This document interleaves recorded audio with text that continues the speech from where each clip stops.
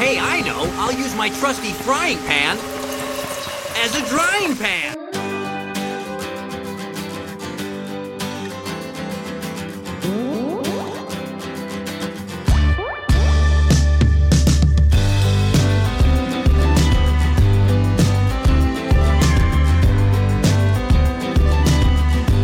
Hello, everyone, and welcome to Out of the Drying Pan, a Pokemon The Series podcast.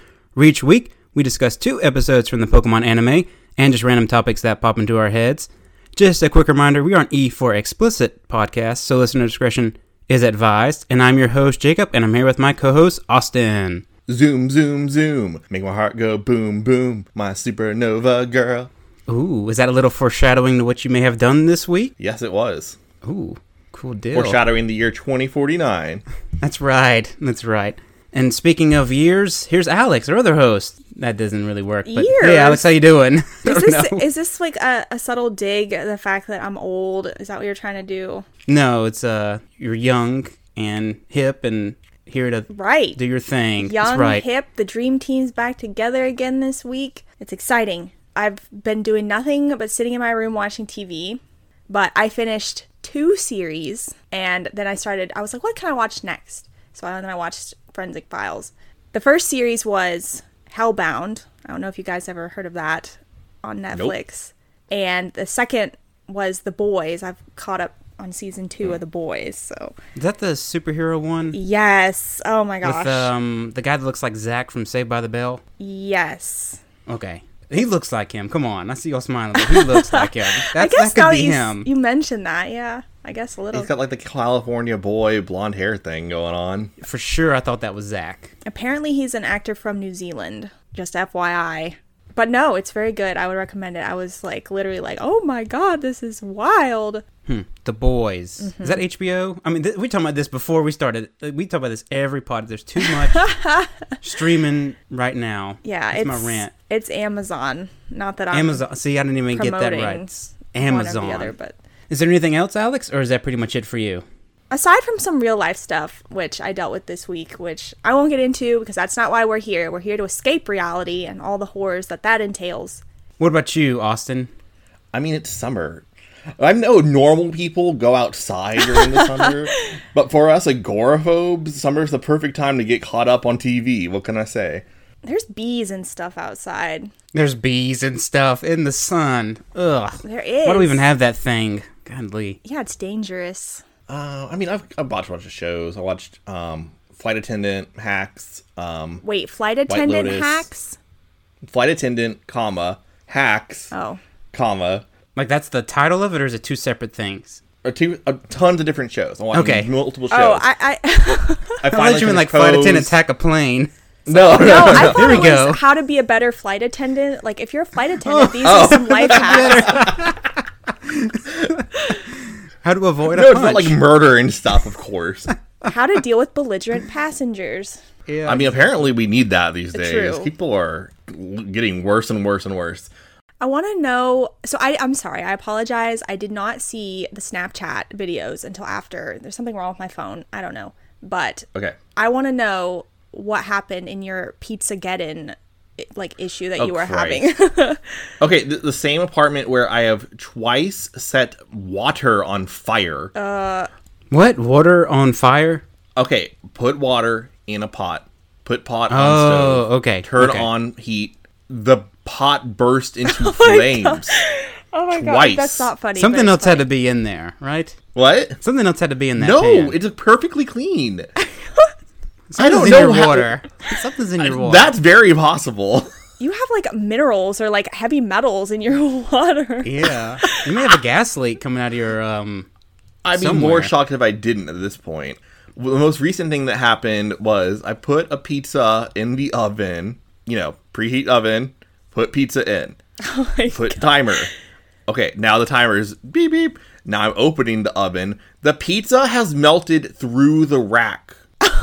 Folded in on itself and fallen through the rack. What? And so I tried to salvage the situation with the tray. The crust comes off. And So I'm like, oh shit! So I try to do like a quick maneuver, like to trick the pizza. He's getting down. So this results in the pizza again melting through the rack, and now it's on the bottom of the oven. Oh, the cheese is everywhere, like everywhere. Austin. The fact that I was able to get as much out of that oven while it was still hot was amazing. So there's a video of the end result, and it's something to behold. You didn't use a pizza pan or anything like that? I did use a pizza pan. Oh, okay. It just melted. I mean, I put it directly on the rack, and I tried to scoop it up with a pizza pan, which is more complicated than you could possibly imagine. That's awful. R.I.P. pizza. How That did was it one taste? adventure this weekend. Did you taste it afterwards? What? The pizza, were you able to get a piece and taste it? Or is it just completely gone? It was just bread. Oh. It looked awful. I saw the picture. I wouldn't eat that. There was nothing left. I still need to clean that oven. Jesus. Oh, God. So that was one night. Last night, I was watching Xenon Girl of the 21st Century up till 4 in the morning. Perfect flick. Which, I gotta be honest, holds up a lot better than you might think. It really does. It's surprising, isn't it? I mean, it's not good, of course, but for what it is, I'm like, oh, this is actually... I can see why this is so popular with the tweens. Is this the one with the virus, right? Yeah, the first one had Okay. the virus. I remember the second one being the best one, but I didn't watch that one. That's the one when yet. the aliens call, I think. Yeah. Yeah, okay. I remember And then the this. third one sucks. I was super shocked that you've never seen this before, Alex. I have not. I honestly don't know what you guys are talking about, so I apologize. Do you know Eloise? Like the children's book Eloise? Vaguely. Okay. It's like Eloise in space, but also she saves the world. And this is from the 90s. Late 90s. Okay. The only way it doesn't make sense is that they've been in space for so long that when she comes back to Earth, she wouldn't be as healthy as she is. Kind of, like there's that thing like people live in space and they come back and their bone density is not quite right. What happens is she comes to Earth and she's like 30% more heavy. So she falls to the ground and then she immediately starts sneezing everywhere, presumably because of allergies, I guess? No. It's because the space station is a perfect life and there's never been any disease. No one's So ever she got would sick. die. Yeah. No one's ever got sick. A cold would kill her. Yeah, no one's ever gotten any sort of ailment on the space station that she lived on for 13 years. You remember this movie better than I do, and I just saw it last night. No, I just remember the stupid parts of it where I was like, oh, that makes sense. I mean, there was a lot of stupid parts. Like, that's a whole podcast. We'll do a Xenon cast. We'll do a later. Xenon. All right, I need to catch up on this. I'm sure someone's done a Disney Channel original movies podcast. That has to have happened. I'm sure. Oh, yeah. Cheetah Girls. Cheetah Girls. Smart House. Smart House! Yeah! Have you seen that, Alex? Smart House? Okay, maybe we haven't talked about this. Maybe we talked about this off podcast, but I'm not sure. Growing up, I did not have access to cable TV, so I did not partake in Disney Channel or like Nickelodeon or Cartoon Network or any of that stuff. I could only watch it very sparingly when I went to go visit family that did have access to that, so I did not watch it.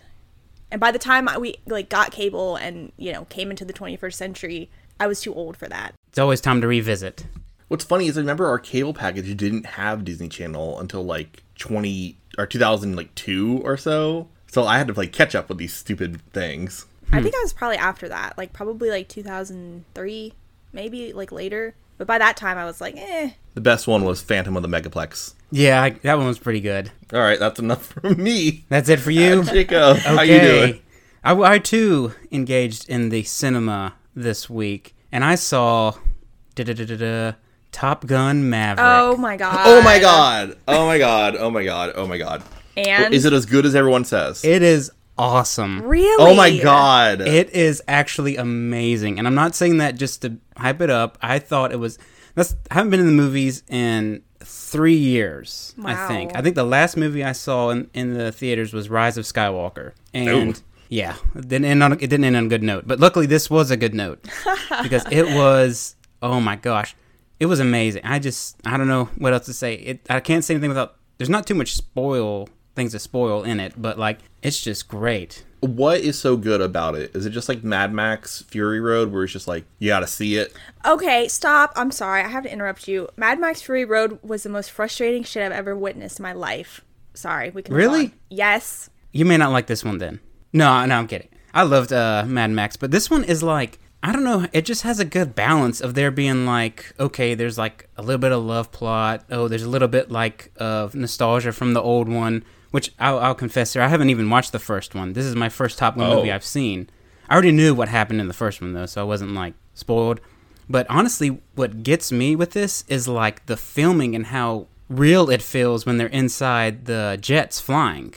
Like, you get to see, like, their faces and stuff like that, and it literally feels like when they make a sharp turn, it's like you're making the turn with them. That was the coolest thing about it. And, of course, you have, Maverick, who's just, like, the most badass guy, and he's sitting there, like, and does everything easy for him. And it's just, like, the good, like, old action movie. It's like a revitalized action genre movie. I can't say anything. I need to see this fucking movie. You do.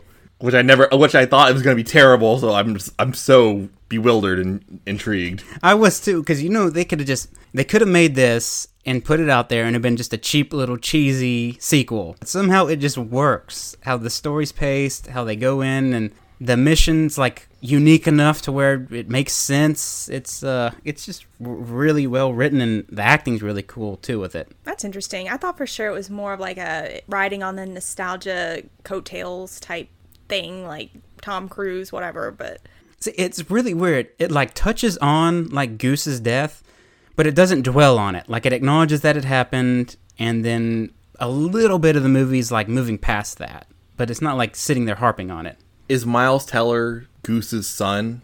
Is that the actor's name? Yeah. Yeah, he's Rooster. Really? Okay. Yeah, that's his call sign in this one. Cocky. Yeah, it's interesting. I really suggest you go see it. And I think it's one that it wouldn't be the same if you saw it in your home. Okay. I think if you got into a nice like IMAX or a nice big theater and saw it, like just the way that the filming is done, it feels good on a big screen. Interesting. All right. God, I'm so curious. Okay. I was too, exactly. It just sparks your curiosity. My other question is, how homoerotic is Oh my God. the beach football scene? I know that's the sequel to the volleyball sequence. Is it true to the original? No. Damn it! The beach volleyball scene, was there something like they were trying to teach the kids in that? Or was it just like... No, it was completely random. It was okay. like the movie's happening and suddenly we're in like a music video of like greased up muscle men flexing on the volleyball court for 3 minutes. And it's like, what the fuck is going on? That's why it's so infamous. There's like a little bit of like them showing off the guys, like the pilots and stuff like that. Okay, but that's it doesn't all we like... need. It doesn't like... That's not the focal point. Like, he's actually... Maverick has them play football, but he makes them play it in a weird way that teaches them how to fly better. Okay. Doesn't seem gratuitous and pointless enough for me. No. It's actually... See, that's the crazy thing, is it actually fits in really well with the movie. That's not true to the Top Gun legacy of volleyball scenes. I know, but that's what they had to do with this one. Because there's, like, conflict, and then football solves the conflict. That's all you need to know. Okay. It's, oh, man. What a ride. I recommend everyone go see that movie, though, because it's definitely worth it and awesome. Welcome to Danger Zone, a Top Gun podcast. Yep, and it starts right off with that, too. Oh, so. did they? Yeah! So, wait, did Kenny Loggins, like, was he still alive or not? The intro is actually him on a jet flying towards you at the screen, Kenny Loggins? singing the song. Yes. I know that's not true, but I want it to be. I know, it's not true at all. He's actually on the aircraft singing it. No, he's not. Is he dead? He's not in the movie at all. He's not dead. I'm pretty sure he's still Okay, alive. he's not dead. My question was gonna be, did he, like, compose a new song, like a Danger Zone, a sequel song? No. You know who's got who owns the song for this movie? Lady Gaga. Really? What? Yeah. I didn't know that. Yes, she actually is the front, I assume, because she has like the ending credits roll. Mm-hmm. That's usually the main song. It's Lady Gaga. I don't know what the song's called, but like that's definitely Lady Gaga singing. Is it good? It's pretty good. Okay, that's Oscar bait right there. It's never like something about like never letting go of your hands or something like that, or finding something to love. Okay, I gotta see this fucking movie. I'm watching it tonight. You do. It's got a whole bunch of stuff going on, but it does it so well. It's fun. It was just fun. We're glad you enjoyed it, Jacob. Yeah, it was definitely a good opening premiere going actually back to the movies. God, what was the first movie we saw back in theaters? I saw A Quiet Place 2 without you. What did I see? It wasn't Morbius. No, it wasn't Morbius. Was it Carnage? I don't know. Maybe it was Carnage. I think it was Carnage. Possibly. I know the last 2 movies I saw pre-pandemic were Cats and Sonic the Hedgehog. Sonic the Hedgehog was my last movie in theaters before everything went to hell, so... I haven't seen either of those, but I heard they're pretty good. Cats? Cats? Oh my god. You're mistaken. No. Oh, the Sonic movies. The Sonic movies. I've never seen Cats. I didn't like the second one as much. So Sonic, that's like a 90s thing, right? Yes. 90s era, maybe? It is a 90s video game franchise with a bunch of media based on it. That's true. Oh, you know what else is? Da-da-da, it is Pokemon. Oh, main boy. topic.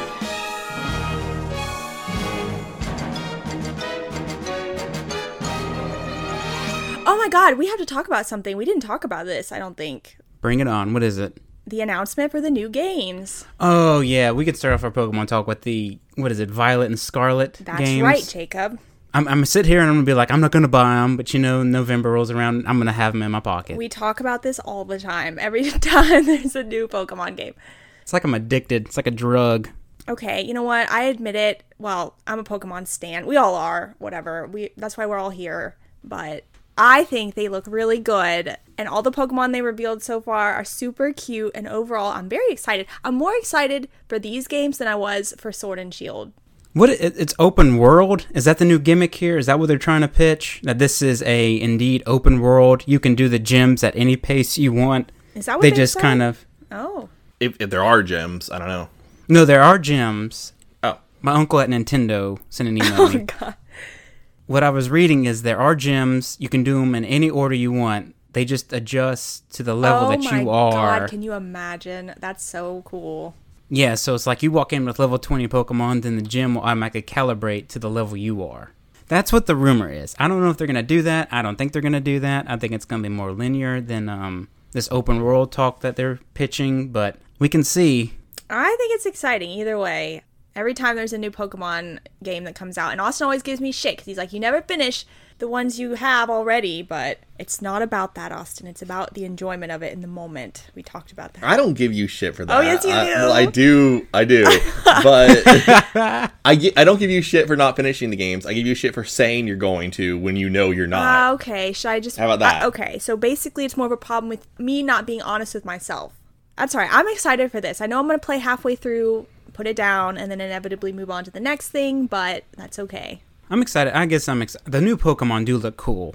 I'll give them that. The designs look pretty cool, what they've come up with so far. We'll just get to get more details as they come. And then they'll have this one come out. Then guess what? You get another one next year, too. So you don't even have to wait a year anymore. Wait 3 months, and there's a new Pokemon game. Yeah. Jesus. Which ones are we leaning towards at the moment? Violet. I think I'm going to get Scarlet if Same. they come out. I like how Jacob and I are always on one side of the spectrum, and Austin, you're on the other side. Yeah.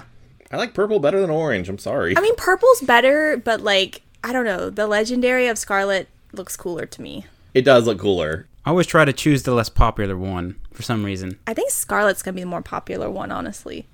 Sure. Well, I'll be in the popular group this time then. There's always one that outsells the other in terms of popularity. I don't know which ones those are off the top of my head, but... I think it's always the first one. What, because it's Red, just blue, yeah. gold, silver, ruby, sapphire. Sword, Shield. Yeah, I guess so, because Sword was more popular. Which one's first here? Is it Violet or Scarlet? Scarlet. I'm going to get Violet. No. Well, there is a multiplayer aspect to this game, so you know what that means. Yeah, that is true. We can play it together, and that means I have to shell out for Nintendo Online. God damn you, Nintendo. We'll play it together on Twitch in between all the hot tub videos. Ooh. We can play in a hot tub. We can do that. Ooh, we can all get electrocuted. Yeah, we can do that. We can call it the Edgecast. No, wait, that's the wrong thing, because people might be doing something. Whoa. We'll call it like living on the edge. Wrong. Oh, that's not what I was That's what I was going thinking. for there, yeah. Come on, guys, come on. Got some dirty-minded people on this podcast.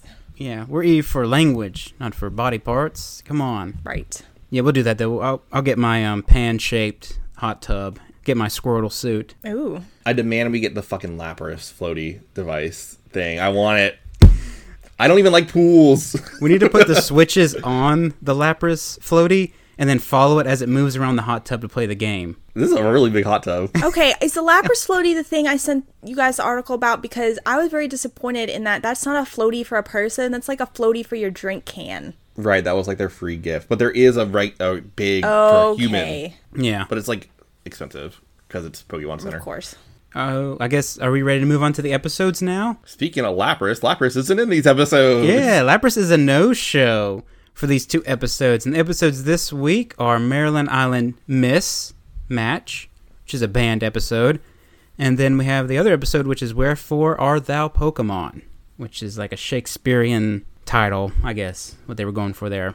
Shakespearean. Yeah. Go back to our old recordings for that reference. Let me see. The randomizer has spoken here. Alex, you get the 30-second summary challenge. Austin, you do Maryland Island Mismatch. And then myself has Wherefore Art Thou Pokemon. I'll trade you, Austin, if you want. No, it's fine. Okay. If you want to, that's fine. No, it's fine. I don't know. I mean, Austin doesn't want to do that. Overall thoughts of these episodes? I like the second one. I like the Wherefore Art Thou Pokemon. You like that one? Okay. Sure, I thought it was cute. They're okay. They're just kind of filler episodes. Nothing really happens. Well, this first episode didn't even need to be banned if not for appearance of one certain Pokemon, which, again... Who could it be? Who could it be? And adds no value whatsoever. It's literally like 2 seconds at the end of the episode. I was watching this and I was like, where? And then it finally came in at the end. Ridiculous. I kept on watching it, forgetting that Jinx was in the episode and being like, oh, this was banned because of some cleavage going on. Oh, That's what I was thinking too, yeah, but we'll get into it here. Alrighty. Alex, are you ready to start? No, but I'm gonna try my best. 3, 2, 1, go. So Ash is on a killing spree. He's killing Pokemon left and right and is getting a huge inflated ego because he keeps winning all over the place. Suddenly, he challenges Prima, a lady who's in town because she's like one of the best trainers ever, and everyone has like a fangirl meltdown over her. Prima actually is Lorelei from the Elite Four, but we don't know that yet. And she beats Ash and teaches him about having to like be friends with this Pokemon because he can't control Charizard and Charizard's out of control. And Ash is like, wow, the power of friendship. And Team Rocket's there, they try to steal Prima's Pokemon, and then they lose. Very well done. There's actually a lot going on. When I started getting into that, I was like, oh wow, more stuff happened than I remember. Okay, how do we think this episode compared to the Bruno episode? Better than the Bruno episode. Well, I don't know. Brock was there. Bruno's an idiot. I don't know. I like the Bruno episode better. The Bruno one was more entertaining. This was like... For sure. Bruno was weird, but in a way that was like, okay. Prima's a little weird, and the fact that she's just weird. Okay, Prima is baked as fuck. Like, okay, I'll get into it. Yeah, what's going on? And the fact that they call her Prima, her name is not Prima. All right, do we want to call her Okay, Lorelei. to recap. Explain this to me. Lorelei from Okay. the game. Lorelei Gilmore. No, just kidding. Just Lorelei. She obviously is an Elite Four member in Generation 1. And then for somehow, 4Kids did not catch that when they were doing this episode, I guess, because they renamed her Prima. And there's no mention of the name Lorelei at all. I guess if it's just a mistake, it seems like it had to have been. I'm kind of surprised this doesn't happen more often, actually. They're usually pretty good about this kind of stuff. Something to do with, like, I looked it up on Bulbapedia. I'm not 100% certain, but, like, her Japanese name's, like, Kana or something. And so something with, like, the translation, the kanji of the name when they, like, translated it. I don't know. It's weird. Like, they misinterpreted her name? Something like that. That happened in Digimon with Tai. What happened with that? They accidentally changed his name from Yagami to Kamiya. Oh. Prima means like the most important role or something like that. So well, she's also first. I mean, she's the first Elite Four member. So Prima, yeah. Primo first. I don't know. I think they just didn't realize when they checked their spreadsheet of key terms and names. Yeah, they missed it somehow. Editing booth just missed it. Yeah. So we're gonna call her Lorelei. That's her name. I also think if it's lip flaps, you could easily say Lorelei. And 2 lip flaps. Lorelei. Yeah. Lorelei. Yeah. Anyway, Ash is going on a NPC battling binge. He beats a kid who has one of the cute Orange Island Butterfrees. And then the kid recalls Butterfree and runs away without a word. So that was very strange. Because it died and he was in shock. Ash is a cocky little cuss. He's like, I'm the best trainer ever. So they're all sitting around eating sandwiches and like having bottomless mimosas for brunch. Hey, you relax. That's how you relax in the Orange Islands. That's so funny. Do you think they're able to drink? Yeah, for sure. Yeah, they probably can. I literally Yeah. put that in my notes as well. I'm like, they stopped for lunch and started sipping on mimosas. It looked like it. It did, yeah. It had the shape of the glass, and it was mimosas. Certainly. Yeah, I think they're able to drink alcohol. I don't see why they wouldn't be. Explains Prima. No, she's not drunk. She's on something else. She's high on edibles. But Takashi Shudo told us that they can get married at 10 and everybody can, like, be adults, so... Speaking of adults, we see two objects come into frame, and we realize that they belong to Lorelai/Prima. Because, for some reason, her design is very voluptuous. Like, what is going on here? What someone else talk about this. I don't... Kids, they gave kids a field day with this one. This is like, hey, we're losing the teenagers. We got to get the middle school kids back in. You know, this is like the hot tub on Twitch thing. They just got to bring people in and get views any way possible. I'm sorry, is it wrong that I love this scene because Lorelai saunters up and she's like Misty's having her moment. She's like, Prima, I love Prima. You know, she's like blushing and having a complete attack or whatever. And she's like, Prima's my hero. Lorelai's my hero. And Prima's like, I'm a hero, aren't I? And they completely are dumbstruck by her when she walks up. Like, Ash chokes on his food. Misty's like bright red. Tracy like drops his sketch pad, all this stuff. And they're completely like, whoa. Absolutely never seen anyone like her before. Neither have we in this anime. So, Alex, you're avoiding talking about the boobs of it all. It seems. Well, no, she's wearing a skin tight, looks like a latex, like red shirt, like a strapless top with like a little jacket over it and like a mini skirt, like a black mini skirt, and she is just very Jessica Rabbit. It's like very Jessica Rabbit. Her breasts are very large. I wasn't paying that much attention, but like her arms are crossed too the whole time. Yeah, so she's like doing creating the like push-up, this squeezing thing. motion. Yeah. It's really weird. It's like the Madonna like torpedo shape kind of situation. It really is. It's like pointy. She's very and she's got the sexy librarian type of aesthetic, you know. She's got the glasses and the hair, the pulled back hair, and she's got her outfit is like tasteful but also like sexy. It's like very sexy librarian. This is where I would love to be in the drawing room and like the person drawing it, you know, and then he like presents like, oh, this is what I think Prima looks like, or Lorelai. They're like, no, we want different in a way and hotter. You know, I'm like, how does that work? She walked in from a different show. It was like really... That's a great It doesn't fit the way. design philosophy at all. Like, her having boobs, great. That's wonderful. Boobs are awesome. Love them. It doesn't fit the proportions of the show. It's... Well, that's it's why wild. It they're is so wild. dumbstruck by it, because the body proportions of this lady have never been seen before. Yeah, I was with I think it was you, Alex, who was like, this episode's banned, and I was like, oh, it's because of Prima. It's because of the boobs. Yeah, like I was like, this is pretty It's provocative not for the this show, boobs. you know? It's not the boobs. boobs that get this thing canceled. It's And not. it's not even just the size of her boobs. It's the way they're posing her in every shot is ridiculous. It's too much. She's dripping with like sex appeal just constantly. She's never just standing like a normal person. Like everything is like flexed, if that makes sense. better pose for Yeah. this calendar shoot I'm doing. Yeah. I mean, she is a famous celebrity, so I would imagine she's very aware of her image at all times. She knows how to pose and she knows how to get reactions from people. From children, but I guess they're drinking mimosas, so it's fine.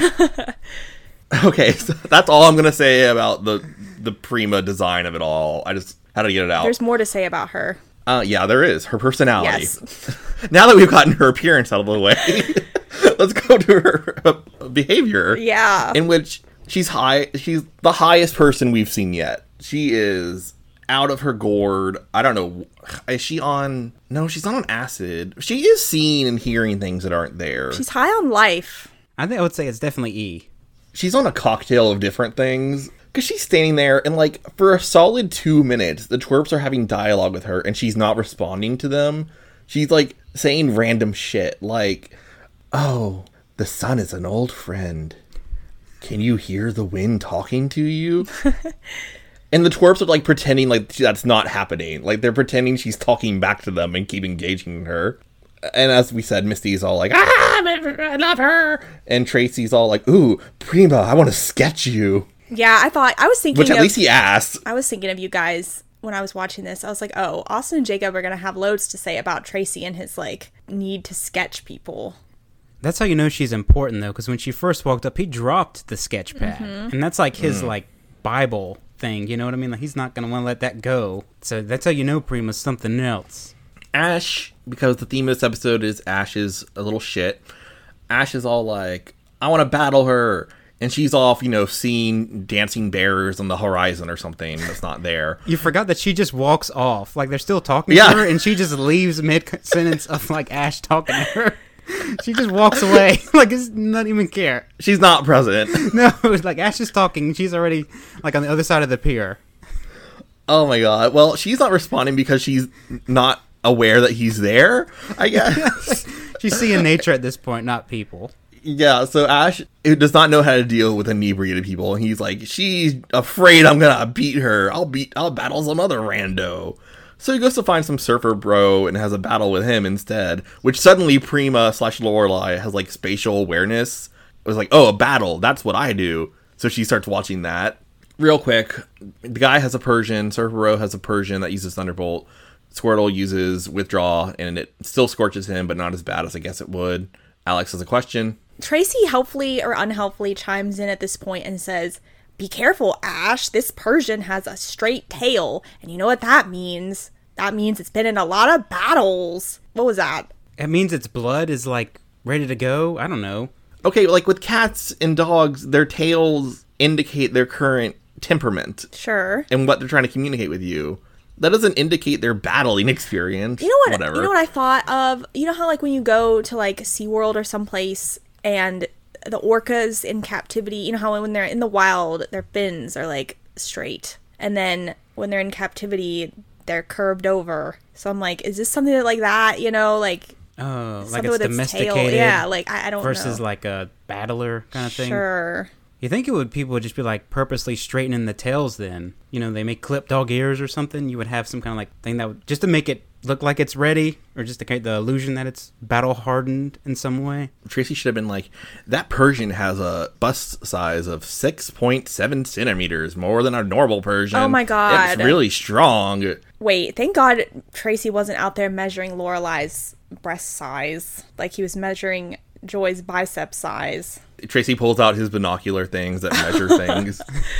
Getting the dimensions. Could you imagine? Oh my God, could you imagine if there was a scene where he had his binoculars out and he was like looking, you know, at the horizon, like Pokemon watching or something, and then here comes Lorelai into frame and it's just her boobs in the frame all of a sudden. I'm shocked that didn't actually happen. There's a crevice or something out there between the cliffs. Oh, wait. And then he drops the binoculars. And it falls into her boobs. Yeah. Okay.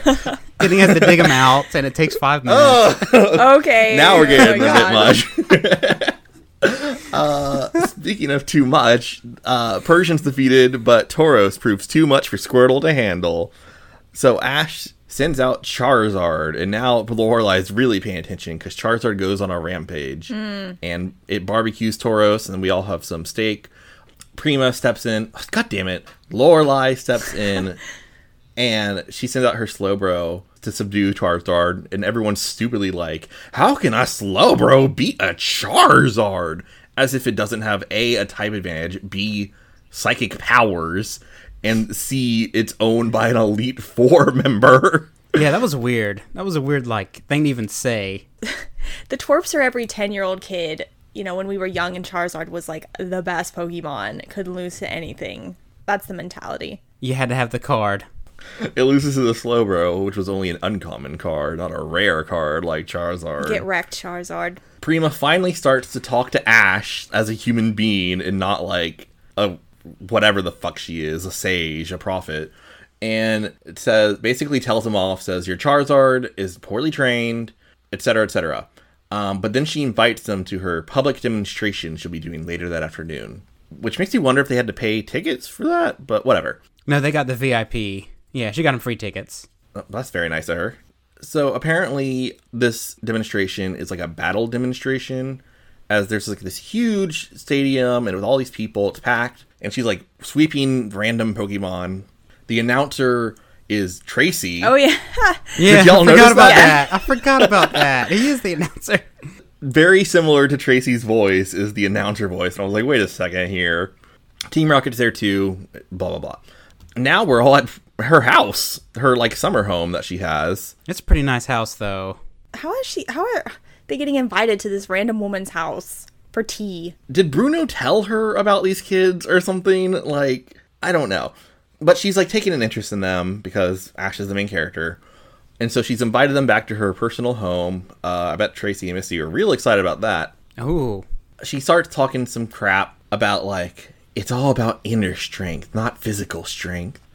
And Ash is like, no, it's about strength. I'm strong because I'm Ash. So she challenges him to a battle. I kind of miss the subtleties of what the message being conveyed was. It's something about you can't just be physically strong. You have to have a mental connection to your Pokemon. It's like the rinse-repeat message. Yeah, just some platitudes. I don't know. They were just too busy staring at Lorelei to really pay attention. So the animator was way too busy staring at Lorelei to have a compelling theme for the episode, I guess. Maybe I'm the odd one out. I thought this was a very touching message. Like, it's not just about raw power and using your Pokemon as a tool. It's about connecting with them on a deeper level and, you know, doing this together because, I don't know, she gets into some spiel about, like, the badges you want, because he's like, I already won a lot of badges, and I'm the best because I have all these badges. And then she's like, no, Ash, no. Your Pokemon gave you those badges as a gift because they're the ones out there working hard for you. And Ash is like, oh, you're right. Alex won me over. Okay, now I like this episode. See? We need to keep track, though, of how many times Ash has to be taught this. Yeah. There's more to come. Yeah, I know there's more to come, but, like, we had Gary said it, Oak said it, Bruno said it, Sabrina said it. I mean, like, every single person of significance has told him this. Well, that's because Ash is a little, like Austin was saying, you know, he's a little shit who thinks that, you know, power is king and that, like, you know, he's just going to spam flamethrower and win and not use strategy and, like, connecting with his Pokemon and appreciating what they're doing for him because they care about him somehow. I don't know why, but they do. Yeah, why do they care for him? He's not. He was not very nice. he does like one good thing for his Pokemon, and that's about it. But I guess they feel so in debt from that they have to keep being nice to him. Yeah, he saved Squirtle from the fire that one time or something. And then Pikachu was gonna get eaten by Spearow, and he saved him. Charmander was gonna die, like he was actually on the edge of death, and he saved him. So. But then Charmander changes his mind because Charmander's like, fuck this. Well, Ash has a habit of, like, doing something really selfless in the first part. Like, he'll selflessly sacrifice, you know, aspects of his safety and stuff like that at the beginning to, like, rescue them. But then once he has them in his possession, he kind of treats them like garbage. I guess you're right. That is the theme of this episode. I wish we'd seen more of it. But he's treating them like video game characters. He's not treating them like real things. Yeah. Wasn't it the last episode we recapped, like, had a montage of all the love they had for each other, too? On the island? Was it Way Off, Day Off? The stupid Orange Island racing sequences. Oh, well, it was them bonding, so I don't know. I guess. Okay, I'll just say it. The show, the Pokemon anime gets a lot better. As Ash is learning these lessons, the show is learning these lessons. Because obviously the Ash we have today is very different from this Ash. The Ash we have today, he'll still bend over backwards to save people in Pokemon in life-threatening situations. Alex disagrees. I think he's a much nicer, considerate person. Like, he has this hero complex thing going on during these days, but in later years, he'll be a lot more considerate, and he prioritizes the Pokemon's health and well-being over other things. Alex so disagrees. I think I agree with you, Austin.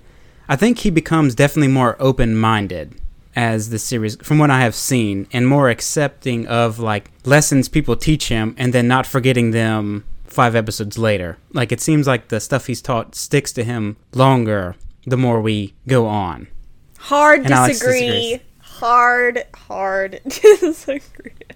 You cannot tell me that Orange Island's Ash and, like, Kalos Ash are the same. Okay. Early Ash is still young and inexperienced, but he has a personality. That's why I miss early Ash so much. Like, this Ash, even, like, Johto Ash and, like, Advanced Generation and all those other iterations of Ash, Sinnoh, all the way up into, like, Kalos. It's like he has a personality. He's more of a jerk in the beginning. Like he's a little shithead kid or whatever, which I appreciate that more than... I'm specifically thinking of Journey's Ash. Journey's Ash is the most boring, like, white bread, copy-paste, like, he's just, like, hi, I'm Ash. Everything's fantastic. Lolly-dotty-da. And I'm like, where's your personality? Where's the conflict? Where is any aspect of anything that used to be you from the past? He's just a very generic, I'm awesome and everything's great. It's just so boring. These iterations of the anime, we have to rely on other characters for personality. Like Go or something. You know, Go is the one with, like, conflicts with his Pokemon, like, you know, Inteleon or whatever. Like, oh, okay, you're having conflicts in how you train or, like, self-doubts and stuff like that. That comes from other characters now. Early Ash had those as, like, he was dealing with those conflicts himself.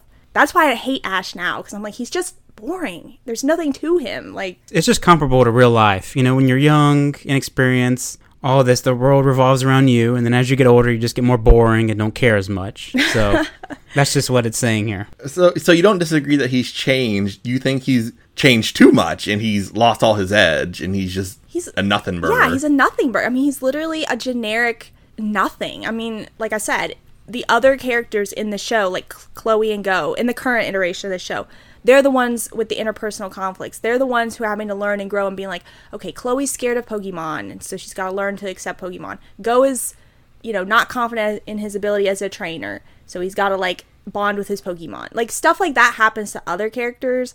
Ash is just, like, in the background, like, staring at the sky, like, looking into the sun. Like, he's just not doing anything. He's just there.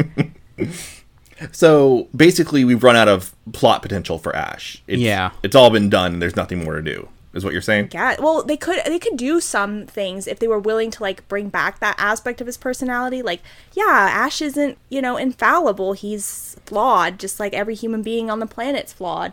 But they don't give him flaws. They're just like, he's the main character, and we have to set a good example for kids these days, and he can't have any sort of, like, issues because that's too controversial or something. I don't know what they're scared of, but I think it comes down to also is, like, Pokemon's one of the few long-running anime franchises that never change their main character. Right. Like, all the other kid ones, they refresh it basically every season. You get a new protagonist, a new group of friends, new everything, almost. But, like, Pokemon, I thought they were trying to do this at some point where they were trying to, like, push Ash away from being the focal point of the series and maybe bring someone else in. I thought Diamond and Pearl was maybe trying to do that, or the one with the girl and the little penguin.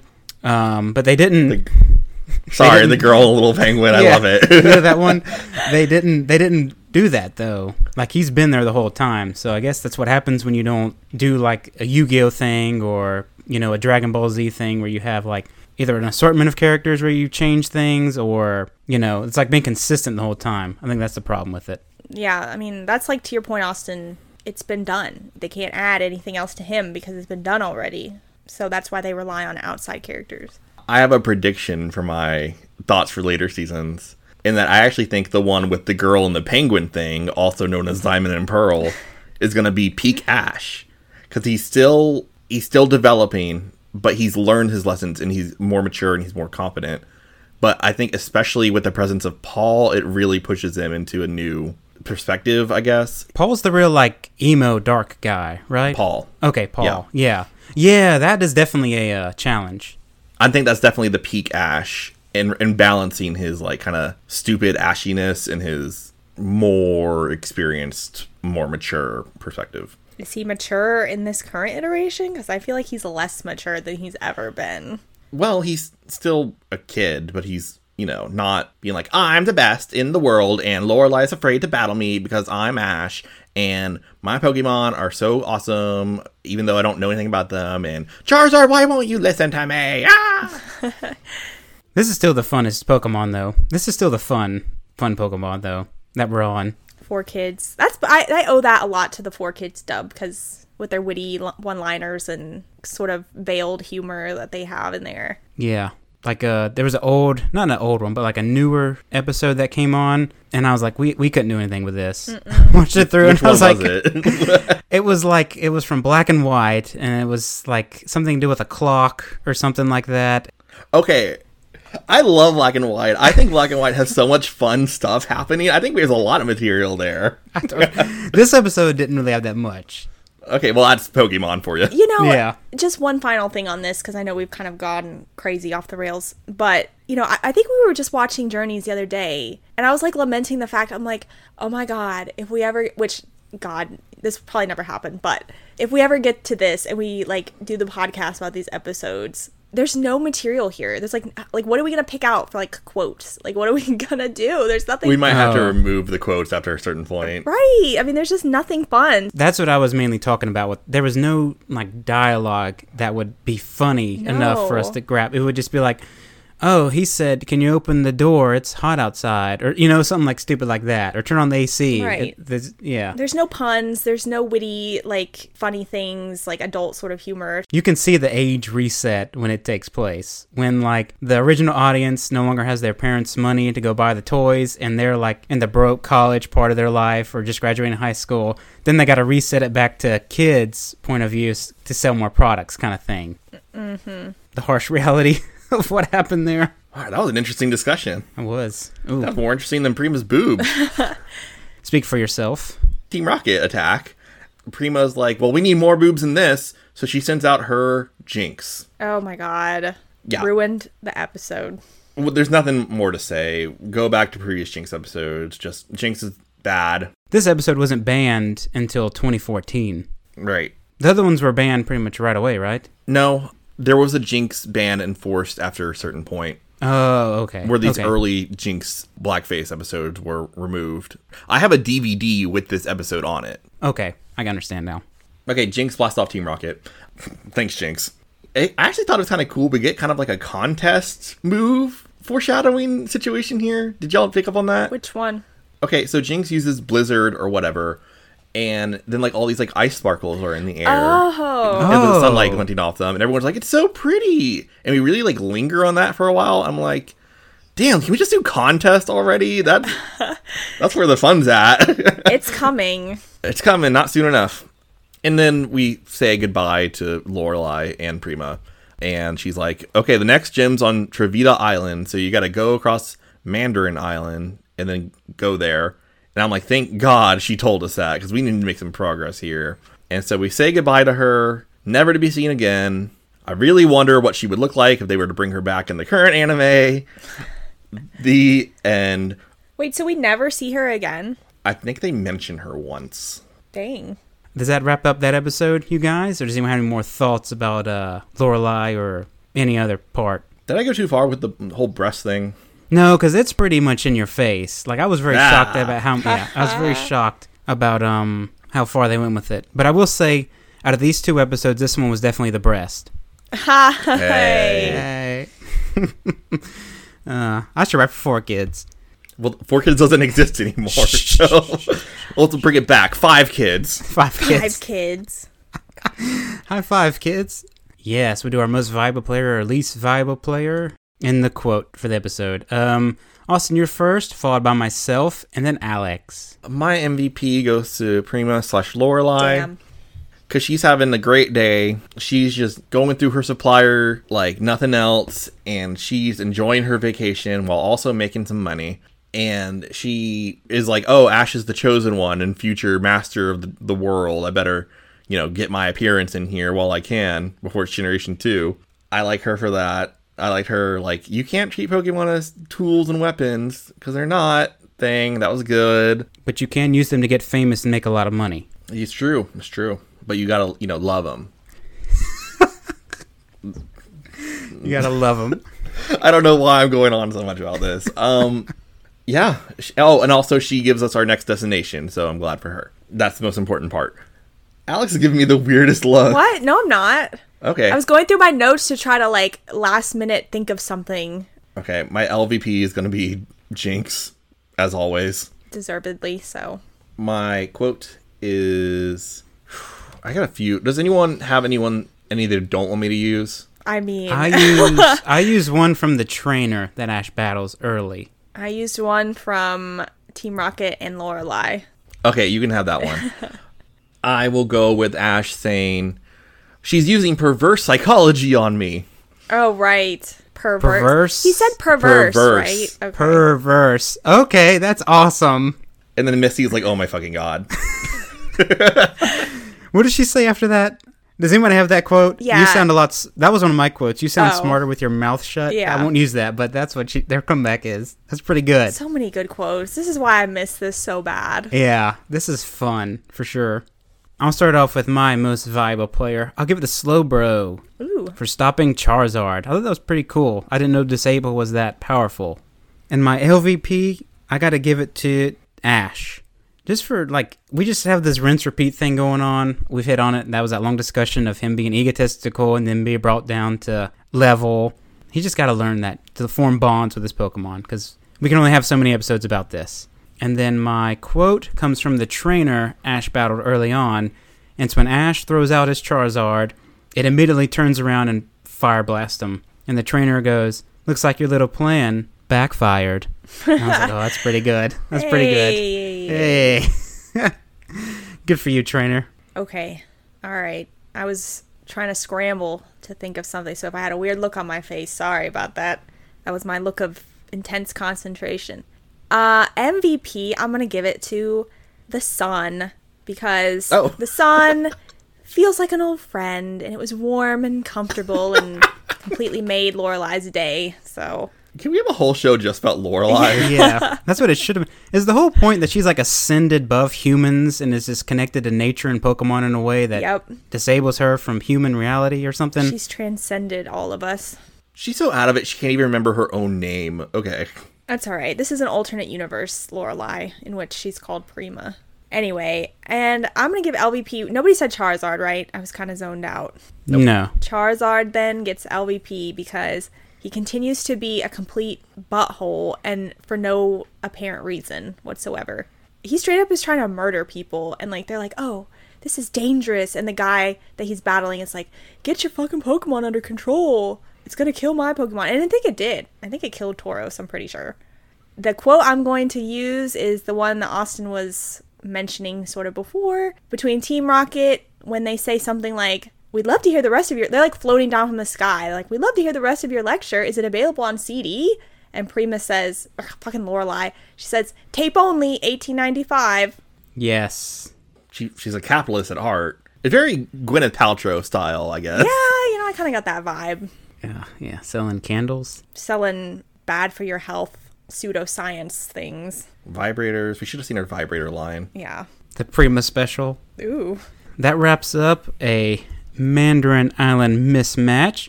Now we can move on to our... Yes, Alex? I have a question, Jacob. Oh. That's right. What is your question? My question is, how do you solve a problem like Maria? Really? Really? I missed that one. Is that from a Disney movie? Oh, you guys are killing me! Oh, I know Sound of Music. Don't Sound of Music. I okay. am so crushed. I thought about that before the podcast. I'm like, oh my god, that's gonna be the perfect transition. It's so clever and witty, and I was so proud of myself, and you guys ruined my day. Oh god. That was also in my notes for the record, so I came up with the same thing. Well, I didn't know about that, so it doesn't count. Okay. Oh, I'm ruined. You completely threw off my game. That was my bad. I've never seen it. I'll take the blame on that one. That's me. I'm never going to make a joke again. Okay, here's honestly what was going through my brain was I wanted to sing it, but I sing way too much on this podcast and I'm completely tone deaf, and so I couldn't do the falsetto. How do you solve a problem like Maria? Perfect. There, I did it anyway. Is the Sound of Music the Do, Re, Mi, Fa, Sol, La, Si, Yes. Do? A deer. I know that a one. Female deer. Yeah. Ray, a drop of Prima's friend. That was funny, goddammit. I'm not laughing because you didn't laugh at my joke, and I'm bitter and jaded now. We're all on a laugh strike. That would be the greatest podcast ever if we just constantly made jokes and nobody laughed. Oh, Alex, you're referencing the wrong musical. This is a West Side Story episode. I thought it was not a Sound of Music This episode. is Romeo and Juliet. and Juliet. What do y'all think West Side Story is? It's Romeo and Juliet. Sharks. Sharks. Sharks. And The Outsiders, too. There's a little bit of that going on. The Outsiders? Is that the one where the guy loves the girl, but he's a gangster? Grease? Oh my god. Maybe a little bit of Grease, too. No, The Outsiders, something's there. Y'all, it's West Side Story. They're named Tony and Maria. Yeah, isn't that sharks, jets, right? Yes. Okay. We'll compare it as we go along. See? We'll do a scene-by-scene comparison of the Pokemon episode of what happens in West Side Story and Romeo and Juliet. And See, we'll Austin? see at the end which one is more like it. How does it feel not to have your jokes laughed at and not to be appreciated? I'm going to go watch the Romeo and Juliet with Leonardo DiCaprio now. Goodbye. That's a good one. Sure, yeah, go for it. You'll find yourself entertained. God, you guys are killing me. You ready for the 30-second summary challenge, Alex? I can't do this now. I'm so Do it in crushed. song form. I'm crushed. You got to do it in song form. I can't do it okay? in song form. 3, 2, 1, go. So they're in Europe, and then a girl runs up, and she's like, "Hi, have you seen my Pokemon? She's missing." And then we discover that there's like a love affair happening between two Nidoran in town, and their owners hate each other, Ralph and Emily, and they beat each other up several times with sticks because they're like, "You're trying to like corrupt my Nidoran." So then they like get stolen by Team Rocket, and they battle against Team Rocket, and the power of love allows them to evolve, and finally they can be together, and everything's wonderful. And Time. Tracy implies that Ash and Misty love each other. Perfect. Okay, Perfect. now do it in iambic pentameter. Pentameter. See, I knew that one. What? Do it in iambic pentameter because it's Romeo and Juliet. Okay. Yeah, this is, we'll do this. What's that, little book they used to give you, Shakespeare's Best Friend? Or What? something like that. It was like the guide to Shakespeare or something like that, or Shakespeare toned down or something like that. Oh, where it's like written in like modern English. Yeah, it's written into where you can understand it. Thereby ruining Shakespeare, but Yeah, but you understand what this story is. Like you read it at first and you're like, I don't know what's happening here, and then you get the Shakespeare's Best Friend book and it helps you understand the story. Shakespeare's best friend. I think like one page was the actual Shakespeare, and then like the opposite page was like Yeah. yeah. It's like the Cliff's Notes version of Shakespeare. I think Jacob is going to find the Shakespeare Companion Guide. Okay, I got it. Oh, you have it. You own it. It's No Fear Shakespeare. Oh, That was right. it. Okay, yeah, that's it. That's it. Yep. Got it in the library behind me. I got Othello over there. Actually, it's not mine. It's my wife's, but she can read, so. I was in the high school class she bought that book for. Yeah, I was about to say, y'all were probably on that together. Yeah, oh my god. I know. I was You about know to that say story. God damn it. No. What? What happened? Shut up. I gotta know. No. Was this in college or high school? High school. Okay. Yep. Austin, did you have an accident in front of the class or something? No. It was the worst. What's worse than that? Jacob, I want to hear you tell the story. I don't even know if this is the right one. There was something you were trying to shoot a Shakespearean play, like it was part of your language arts class, whatever one you were in, and like you went out and you filmed something, and then you ran into this like contaminated water space and didn't realize it or something like that. What? Was that the one? Keep going. And then that's all I remember, because I remember going back to that lake and I would see it every day at a place I used to work at, and I'd be like, oh, Austin's swimming that, and there's all these contaminated signs. Okay, that's a different story. Oh, okay. What? You swam in an irradiated pool? Yes, I did. I swam in pollution. Okay. Oh my God, okay. Now we got... Okay. So the first one was high school, in which we had to do like a creative project based on Othello. And there was some drama, I don't even remember anymore. But we ended up wrote a script of Yes, okay, Othello, I like got a it now. reinterpretation.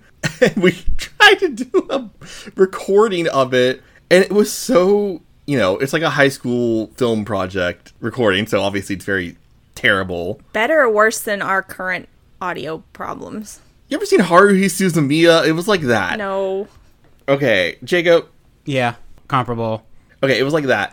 And so our friend who was part of the project, I'm 100% convinced she deleted the digital file because it was so like embarrassing. And I don't think she had the sense of humor to be like, let's just make fools of ourselves. Let's just have fun. Unlike us, clearly. Listen to us fucking talk. So she, I think, discreetly deleted the video and pretended like it was an accident.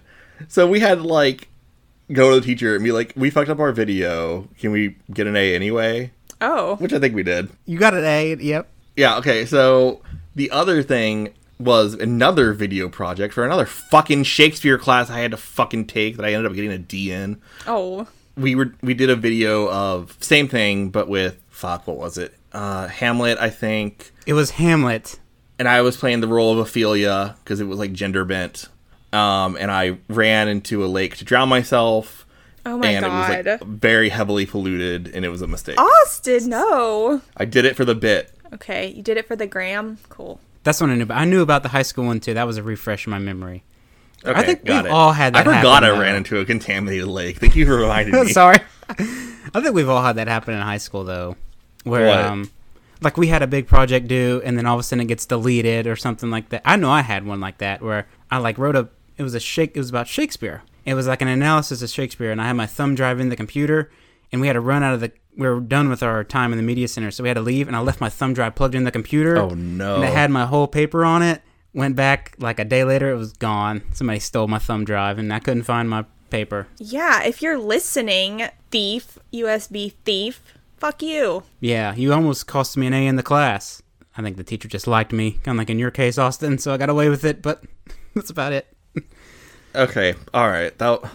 Enough Shakespeare. Let's do Romeo and Juliet. Yeah, we'll get on to Romeo and Juliet for sure. So the Uh, last episode, Prima talked about what was the name of the island again, where the gym's at? Trovita. Trovita. Yeah, we're not going there. We're on Yambera. We're still on Mandarin Island. Yeah, we're in a city called Yambera, which is like an old, I don't know, he's like an old German village. English, because Shakespeare. It was the Tudor style architecture. I looked it up because I was interested in it. Like Tudor, like Tudor? Tudor, yes. Okay, not like two doors. Okay. 2 doors down. Not like the band 3 Doors Down. Well, we're in Yambera, and we run across a girl. We don't know her name at first, but I'm going to go ahead and spoil it. Her name's Emily. She has a female Nidoran named, you guessed it, Maria, from what we talked about earlier. And she's a problem, because she's ran away from Emily. And the twerps walk into this I don't know, dumbfounded Emily, like freaking out about where her Nidoran is. And the twerps, of course, because they're good people, agree to help her. Good people, busybodies. Busybodies. Yeah, I put good people there to lighten them up a little bit because we had such a hard episode with Ash, the last one. So I'm trying to hype them up a little bit here. Like, there is some good in there, okay? So they agree to help her. And this is actually the first time I looked at the Nidoran differences. I forgot that they were reverse. What do you mean What do by... you mean? The boy is pink and the girl is blue. Oh, yeah. Fun fact. But anyway, we're hoping to find this female Nidoran that is owned by Emily, named Maria. We run into another guy whose name is Ralph. I was pissed off by Emily and Ralph's names because I Googled it and I could not find a single Shakespeare or Romeo and Juliet thing that included the names Emily and Ralph together. Do y'all know something I don't? If you don't know it, I certainly don't know it. I thought they should have been like Capulet and Montague my or God. some bullshit. Yeah, that's what I was thinking too. They should have really just hit it on the nose with like making this like what it is. You know, you should add the Capulet, Montague, and then just have the Nidorans Romeo and Juliet. Oh, he could have been Monty, the boy. Monty for sure. And then the girl, what would a good name for her be? Capulet, Cappy. Calpurnia. Capula? Calpurnia. Caligula? Caligula. Cap.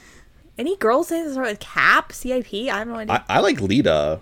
Lita? Yeah, it could have been. Yeah, Capulet. Capulet. Lita. Yeah, Lita, Monty. That would. Okay, let's just call them that from now Monty on. and Lita. That would have been perfect. There you go. We're going to call them that now. Yes, that's her new I'm not going to names. remember that, so every time I mess Okay. it up, you chime in with the It's correct another name. Prima Lorelai situation. Well, like I said, as we were searching for Maria, we run into Ralph, who's another kid from this town, and he has a male Nidoran named Tony. So we're searching for them, and then Ralph and Emily eventually run into each other. And then Ralph immediately goes off on Emily and starts calling her a kidnapper, murderer, every mean term you can think of in the Shakespearean dictionary. Fishmonger. Fishmonger. Get thee to a nunnery. Harpy. What are some Shakespearean insults? That makes me think. Half of our fucking language is from Shakespeare. Ralph and Emily obviously don't like each other. This is when we run into Tracy's Merrill, who returns and says, hey, we found Tony and Maria. Ooh, here's an insult. I'm sorry, I've been busy Googling Shakespearean insults while you guys were talking about that. And I learned a new word I never heard before. Varlet. Ooh, what's Varlet. that? What's that? Shakespearean insult that cannot be entirely defined. It probably, however, means something along the lines of punk. A knavish person, a rascal. Varlet. I was thinking like harlot. But it's like that, but varlet. Varlet. Yes. There's a whole... Okay. Apparently on Scholastic.com, there's an entire Shakespeare insult kit. Love it. So have fun with that. How many of words has he invented that turned into what we have today? That's what we need to find out. Oh my, look on. I almost got it. Ooh, here's something. Okay, I'm going to play with the Shakespeare insult kit for a second. How about this? You roguish, weather-bitten pumpian. Ew, I don't like that. I don't How like about that one's okay. a errant, half-faced strumpet? I do like that. That one's pretty good. Okay, apparently, Shakespeare introduced 1,700 words that we still use in English today. Ooh. And more than... how many phrases? Hold on. My guess is over 1,000. Easily. Oh, for sure. Oh, it just says over 1,000 phrases. Oh, it says over 1,000? Really? Yeah. That's pretty... That's pretty cool. You guys, this is so fun. Anybody today, any, like, pleb today can be like, fuck you, you motherfucker. And that's, like, boring. But, like, if you're coming out of the gate with these, I mean, this is pretty, like... I mean, you have to have some, like, creativity. Well, I'm pretty sure that Emily and Ralph have called each other some of these names throughout their history for each other, because we find out that they are actually long-term rivals. They've been battling each other...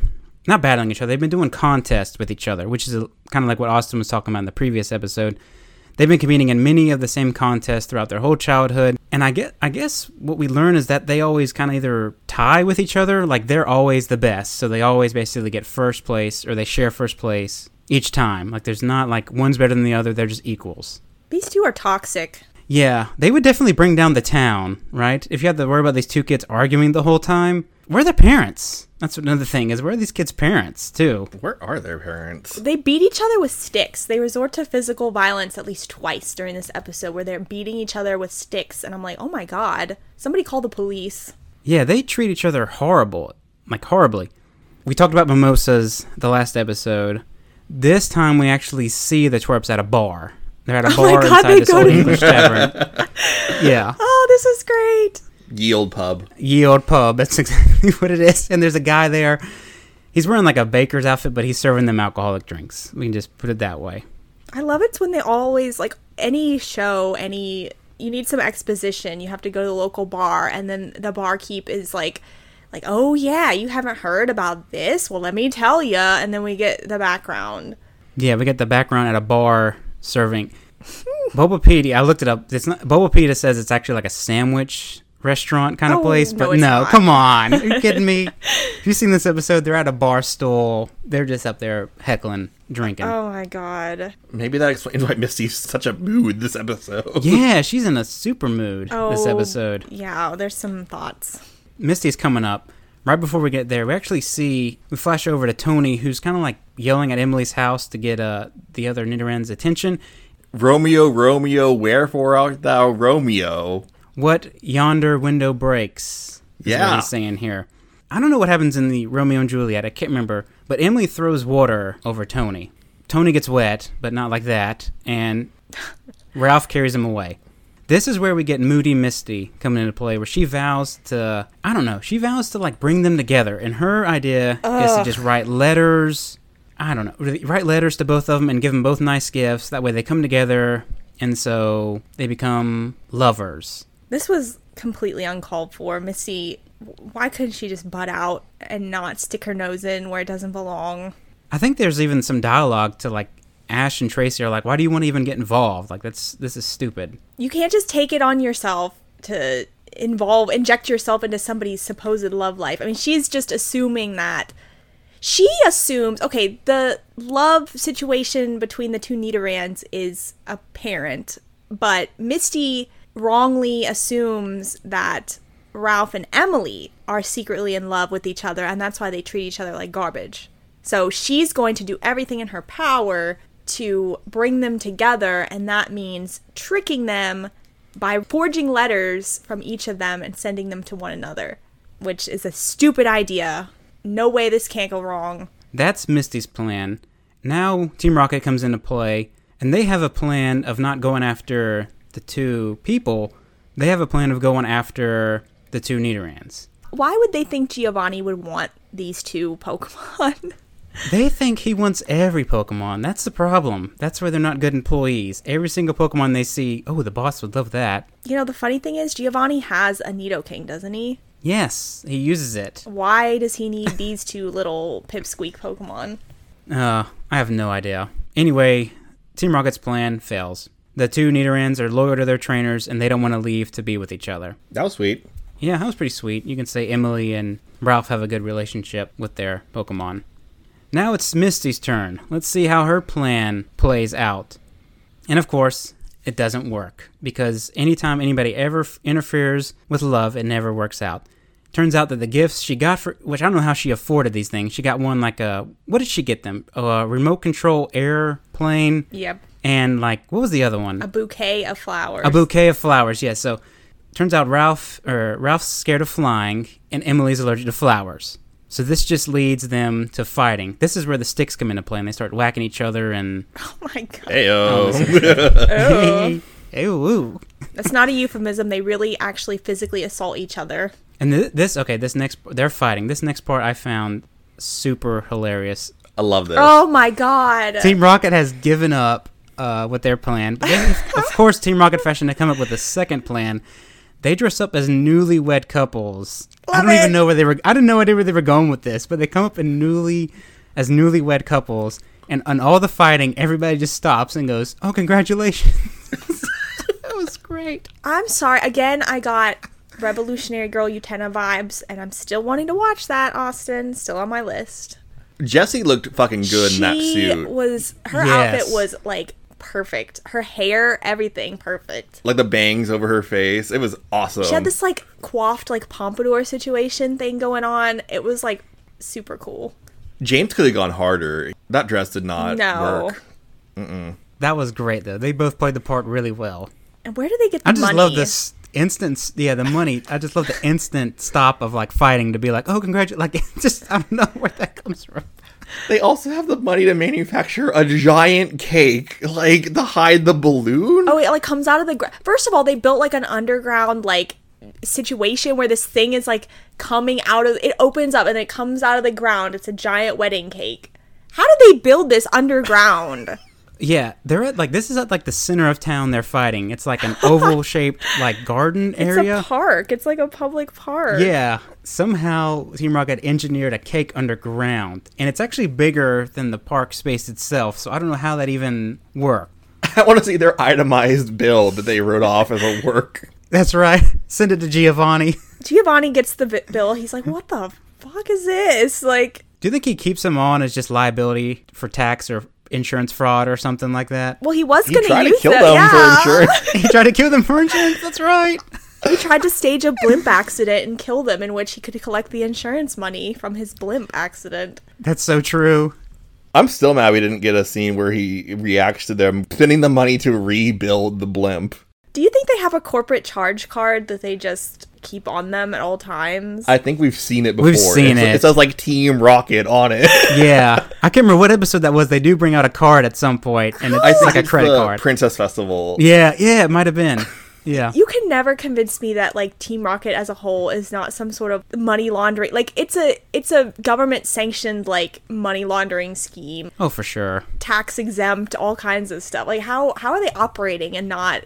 It's absurd. They just don't report their cash sales. They have theme parks. They have they're out in the open. They're operating as a corporation would. Amazing. What's also amazing is that this cake is not just a cake. Inside this cake is their hot air balloon. So not only did they build a giant cake, it was hollow, and encased in it was their hot air balloon.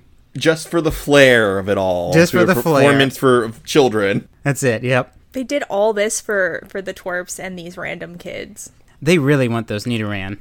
Love them. They didn't go this far to catch the Blastoise or anything like that, but the Nidoran, we've got to go all out.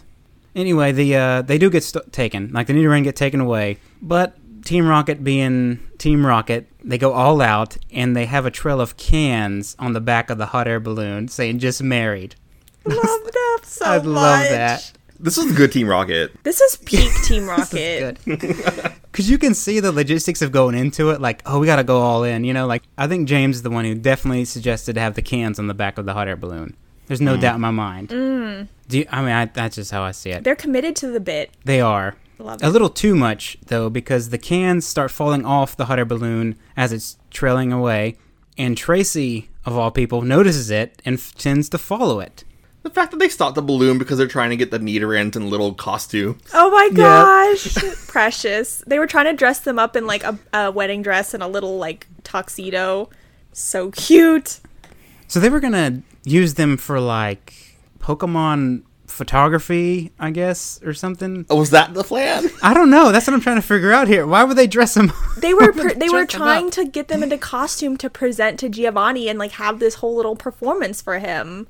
Like, these are the star-crossed lover Nidorands, and they're like a bride and a groom, and they're probably gonna make him go on and perform. Okay. They are performers at heart. We know this. They are born performers. They are born to like please others with art. I don't fault them for going all out with this. Our twerps run up on Team Rocket, and then a battle ensues. Basically, like Team Rocket sends out all their Pokemon. Tony and Maria stand up against Team Rocket along with Ralph and Emily. This is kind of like the union ship moment, I guess, of the episode. Because, like marriage, there's a union formed. Okay, fair enough. It's a metaphor. Yeah, it's a metaphor, symbolic. Turns out that Tony and Maria are great at battling, and they are actually very good teammates. And basically, Emily and Ralph see this and kind of put aside their differences, I guess. I got so fucking mad when Ralph and Emily blushed at each other. I was like, I don't want these kids to have crushes on each other. I want them to hate each other and decide to put up with it because of the Nidorands. I didn't want them to get together. I didn't want Misty to be right. I agree with you. That was really phoned in at the end. I'm like, you guys don't have to like come to this magical realization that you loved each other all along. It's like, it's okay to still have your differences, but get along. And like, that could have been a better, you know what, Austin, now I'm thinking about it. That would have been a way better lesson. It would have been. Like, you can still accept one another and be friends with one another, even if you have differing opinions. We don't have to, like, have a love element to everything. You know what? Goddamn, you guys are right. Yeah. Fuck you, Misty. Goddamn, making this happen. They should have stayed on theme and said, like, Pokemon unite us through our differences. Right? Ah. We defeat Team Rocket. I'll just throw that out there. But isn't there something else with the lovers' quarrel that, like, they show Misty and Ash? Oh, Tracy has to chime in with this stupid whatever. Yes, he does. Yeah. Yeah, at the end, he's like, it's almost like you guys. We just go too far at this point with it. Like, everybody's falling in love. Tracy falls in love with his hand. Oh, my God. Tracy tries to draw all the love and can't fit it on his Pokemon sketchboard, so he gets angry. He gets frustrated. This is how Tracy turns into a serial killer. Just draws everybody there with X's over their eyes. Yep. So through the whole Emily and Ralph become lovers thing, Team Rocket's not done. They try to come back with a vacuum cleaner to suck up all the Pokemon. And this is another funny part. They start vacuuming all the Pokemon up. Pikachu grabs a tree branch, flies up to the vacuum, uses the tree branch to block the sucking power of the vacuum, and uses Thunderbolt to basically fry the hot air balloon. Then we see Austin's favorite Pokemon, Staryu, comes out and blasts and pops the hot air balloon, sending them all far, far away. Staryu subbing for Pidgeotto. I forgot Staryu was even there, so kudos to it. That's basically all that happens here. We bid farewell to Emily and Ralph with them, holding hands and all that good stuff. And an evolution occurs. Oh, that's right. The Nidoran evolve. Through the power of love. Yeah, Tracy throws the idea out there that was it the battle that made them evolve, or was it love? To which Misty grabs his sketch pad and pushes them to the ground. Yep. That literally happened. I don't know why. Because she had to continue the theme of physical violence. If she hit Tracy, does that mean she likes Tracy now? I'm telling you, Misty and Tracy, it's a thing. That happens later. Isn't there an episode where they're like camping out and Tracy's asleep and then Misty like grabs his sketchbook and sees nothing but sketches of her in it? No, that does not happen. Oh my God. Oh boy. Just page after page. That's in the Netflix version. That's in the HBO one. You forgot HBO. That's in our fan fiction part 2 episode. Do you guys have any more thoughts or comments about that one, or are we ready to move on to the MVP, LVP, and the quote? I think the Nidorands are cute. I'm glad they finally got their episode. They are cute, and I think they're really massively underrated. In the games, that's one of the first ones you could catch. And there's always that weird element of like, why are they 2 separate entries in the Pokedex? And gender differences weren't introduced until later. And would it have been nice if they went back and like amended that? sure, so they could be different forms instead of 2 different Pokemon, but we can never have that happen because that would throw off the entire Dex thing, and that's a whole big no-no, so... Are there any other Pokemon like that have different... They're the same one, but like different color, different shape, or... Well, there's like... Yeah, there's tons. Meowstick's one, but it's the same Pokemon. It's the same... They have different forms is what it is, though, but Nidoran is 2 separate Pokemon. Yeah, and that's a unique case there. Frustrating. Old school Pokemon. It doesn't get any better than this. Apparently not. For the MVP, LVP, and the quote, I will be going first, followed by Alex, and then Austin, you'll be the last one to go. Okay, let me get my notes up here. Okay, my quote comes from Jessie. They're arguing about what to do to capture the Nidoran, and she says something, and then Meowth says, oh, why is that a trick, or something like that. And Jessie replies, what good is a trick if it's not dirty? I was like, oh, all right. I don't like that. I don't like that. Ugh. There's some implications there. Okay. Yeah, there is. It's weird. And I'm going to give my MVP, I'm just going to give it to Team Rocket for that elaborate cake underground. That was awesome. That definitely spiced up a boring episode. And I'm going to give it to my LVP, I'm going to give it to Emily for throwing water over Tony. Oh yeah, that was pretty... I thought that was rude. You didn't have to go that far, Emily. God. It's just an innocent little animal, Jesus. For real. Damn it, Jacob. You took the best MVP. All right, I'm going to buy myself some time, and I'll start from the bottom and do the LVP first. I'm going to give LVP to Misty because she had to get her nose in everybody's business and make it into like a love connection matchmaking situation that it didn't need to be, and she just needed to like let them sort out their differences. Just because she didn't agree with their methods doesn't mean that it was like necessarily bad. MVP, I'm gonna give it to the Nidoran because they're so cute, and I love they had little bows on. Maria had the little bow on her back, and then Tony had a little bow tie, and it was super cute. The quote, I'll give it to Ash when Misty is having her whole like diabolical plan to like write the phony love letters, and Ash says, but couldn't you get arrested for mail fraud? And I was like, yeah, Ash, I'm sure this is highly illegal what's happening here. My quote's me similar. Misty's going through her love letter plan, and Ash says, but it's none of your business. And it continues. Misty says, oh yeah, well I just decided I'm going to make it my business. Don't you know love is the most important thing in the world? And Ash says, not more important than catching Pokemon. Yeah, priorities. Yep, he's got that 10-year-old mind right on target. My MVP is going to be Ash for that very reason. for one, someone being like, this has nothing to do with us, let's go. That's surprising coming from him, because honestly, he's the one who's like butting in most of the time. That's he true. has a few moments like that, though, Yeah. we've gotten so far, where it's really weird about what he chooses to fall into and what he doesn't, you know? If it suits him that particular day, he will. If Yeah. not, then screw that. Okay, my LVP is an odd pick.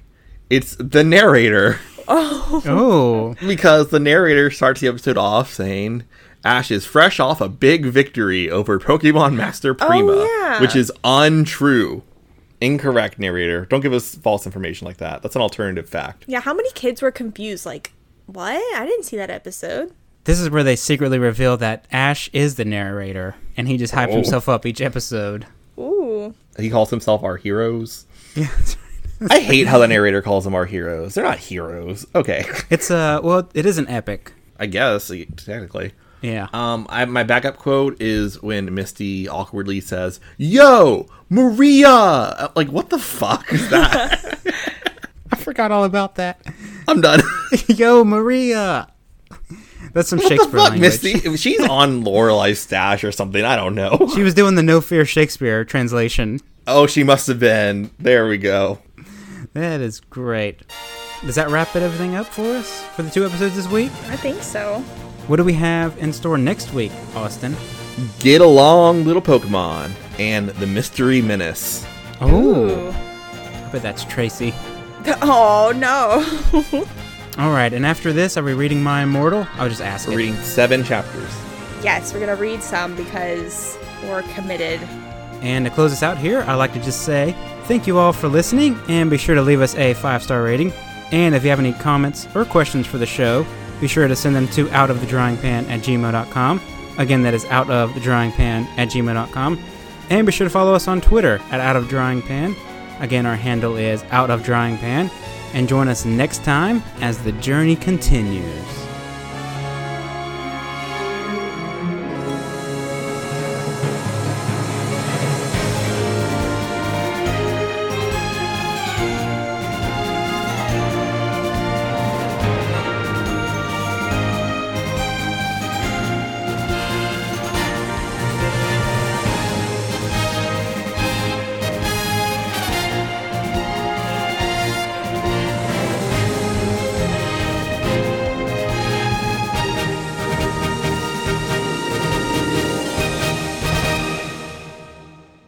Okay, apparently last thing that happened was Hairgrid poisoned Anabi's blood cup. Right, the amnesia portion.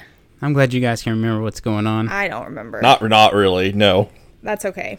Thank God we have you, Austin. It's just because I edit the episodes. Oh, so he listens to it each week. That's awesome. It's burned into your mind. So we're on 38, you said? 37. Darn. And I would have gotten away with the 2 if it wasn't for you meddling kids. Putting that meddling editor. Yep. Okay, chapter 39 is an interesting one. All right, who's Like starting? bad interesting? This is all good interesting. Alex, you are first. Okay, Jacob. 39, is that like we need to avoid it interesting? Or is it like... I actually think Jacob should read chapter 39. Oh, yeah, that would make perfect sense. And you'll see why. Yeah, okay, let's do that. I'll do chapter 38. Okay. Chapter 37. Don't look ahead, Jacob. Yeah, don't look I ahead. was looking ahead. I was. No, Don't do it. Don't spoil it, because there's a reason. Okay. Chapter 37. A.N. Okay, everybody. I'm going on vacation on the 1st of July, so I'm either gonna end the fic or update it in a week. Thanks. Oh, yeah, and the prep stop flamming the story. Raven, thanks for the help. See ya, girl, after vocation. Wonder where she went on vocation to. Okay, this is from Darko's point of view, lol. Vampire and I chained Hairgrid to the floor. Oh my fucking Satan, Anabi said. She was so hot. Maybe I could use amnesia potion to make Satan fall in love with me faster. But you are so sexy and wonderful anyway, Tata, said Vampire. Is that Prima's name? Tata? Oh my god. Oh, that's pretty good. Who is Tata? Tara. Oh, Gillespie. okay. But you are so sexy and wonderful anyway, Tata, said Vampire. Why would you need it? To make everything go faster, lol, said Anabi. But you won't have to do it with him or anything, will you? I asked jealously. OMFG, you guys are so scary, said Brittany, a fucking prep. Shut the fuck up, said Willow. Well, anyway, let's go to Professor Trevelry's room. Draco, Ebery, and I. Remember that this is Draco's point of view. Draco, Ebery, and I. Yes. Went to Professor Sinatier's room. But Professor Sinister wasn't there. Instead, Tom Ridd was. Oh, hi, fuckers, he said. Listen, I got some cool new clothes. I took out the clothes from the bag. It was a gothic black leather miniskirt that said 666 on the back. Black Stilton boots, blood red fishnets, and a black corset. OMG, Fangs, I said, hugging him in a gothic way. I took the clothes in the bag. I'm pretty sure she's still writing it as if this is Ebony. Whatever. Okay, Professor Sinister isn't her. What the fuck should we do? Asked Draco. Yep, definitely. It went back to Ebony. Suddenly, he looked at a sign on the black wall. Oh my fucking Satan, I screamed as I read it. On it said, everyone, Professor Sinister is away. She is too gothic, and she is at Azkaban now. Classes shall be taught by Dumbledore, who is back, but he shall not be principal for now. Sincerely, Professor Rumbridge. OMFG, I shouted angrily. How could they do that? Suddenly, Dumbledore came. What the hell are you doing in my office? He began to shoot angrily. Suddenly, I saw Morty McFly's black time machine. I jumped seductively into it, leaving Draco and Vampire. What does that look like? Oh, God, the mental picture. Suddenly, I was back in Tim. I looked around. It was Professor Slutborn's Ephes. I sneaked around. Suddenly, I saw the amnesia potion on his desk. It was black with blood-red pentagrams in it. It was in the shape of a cross. I put it in my pocket. Suddenly, the door opened. It was Professor Slutgorn. OMG, what are you doing, fucker? He shouted angrily. I don't know what the fuck you are doing, I shouted angrily. Oh, sorry, I was just looking around because I thought it was class. You said, what? Okay, what? Now we're involved. This doesn't make any sense. Oh, sorry, I was just looking around because I thought it was class, you said, finally hoping he wouldn't see the potion in your pocket. Okay, you can go now, said Professor Slutborn. You went to the common room after putting on my clothes? Oh my god. Silas, Samaro, and Snap were there practicing Vampires Will Never Hurt You by MCR. I don't know who Silas is. Okay, that's all right. That's the least of our worries at this point. Oh, hi, you guys, I said seductively. Where's Satan? Oh, he's coming, said Sirius. BTW, you can call me Hades now. Sure. Suddenly, Satan came. He was wearing a smexy black leather Jackson, black Congress shoes, a Slipknot t-shirt, and a black tie. Okay, I will see you guys at the concert, I said, and then I went with Satan. Chapter 38. Oh. Hold on, that's the first time reading through this whole thing where I'm like, okay, I know what movie they're talking about. Like, I know which part of the movie. This chapter. What movie? It's the one where, like, they go back and it's Slughorn. I think that's the professor's name. And Harry goes back in time to see him teach Tom Riddle the spells to adjust the memory. Which Harry Potter movie? I thought you were talking about Marty McFly. Oh, no. The Harry, golly, what was that? Was that the Half-Blood Prince? Yes. Yeah. I think that's the first time I've understood actually what's going on in reference to that was the first time I understood what was going on. That's the first time I've ever understood what's going on. This is like the least discernible chapter yet. Well, but it helped clarify to me what's happening. So we had I feel 3 good. perspective changes in this one chapter. And it still made the most sense. Okay. So I told you. Chapter 38. AN. What does everyone think if I end the story? And then I add some more to it after vocation. Oh yeah, as nid preps, stop fleming. If you do not like that story, then take my quiz. Okay, then you will see if you are gothic or not. Satan, I walked to his car. It was a black car with pentagrams all over it. On the license plate said 666, just like Draco's car. I went in it seductively. Stan started to drive it. We talked about Satanism, lols, he was named after Satan, cutting, music, and being gothic. Oh my Satan, Gerard is so hot, Volksamort agreed as we smoked some weed. Because bi guys are hot, they are so sensitive, I love them, goes fucks a bi's guy. What? Happy Pride Month. LOL, I totally decided not to commit suicide when I heard you. Okay. Helena. I said in a flirty voice, hey Satan, do you know the cure for when people are addicted to Volksamort serum? Well, he thought, I think you have to drink vampire. Okay, I'm sorry, I have a quick question. Isn't this before he was Voldemort? So how could it be called? How would he have any knowledge of what Voldemort serum is? He's had future knowledge the entire time. Oh, that's right. It was renamed Hot Issue in 2000 or whatever. I forgot, okay. Suddenly, Volksamort, I parked the car behind a black movie theater. Satan and I walked outside. We went into the movie Tether, where they were showing The Exorcist. In it, a boy and a girl were doing it. Suddenly, a serial killer came, LOL. Satan and I laughed at the blood, because we're sadists.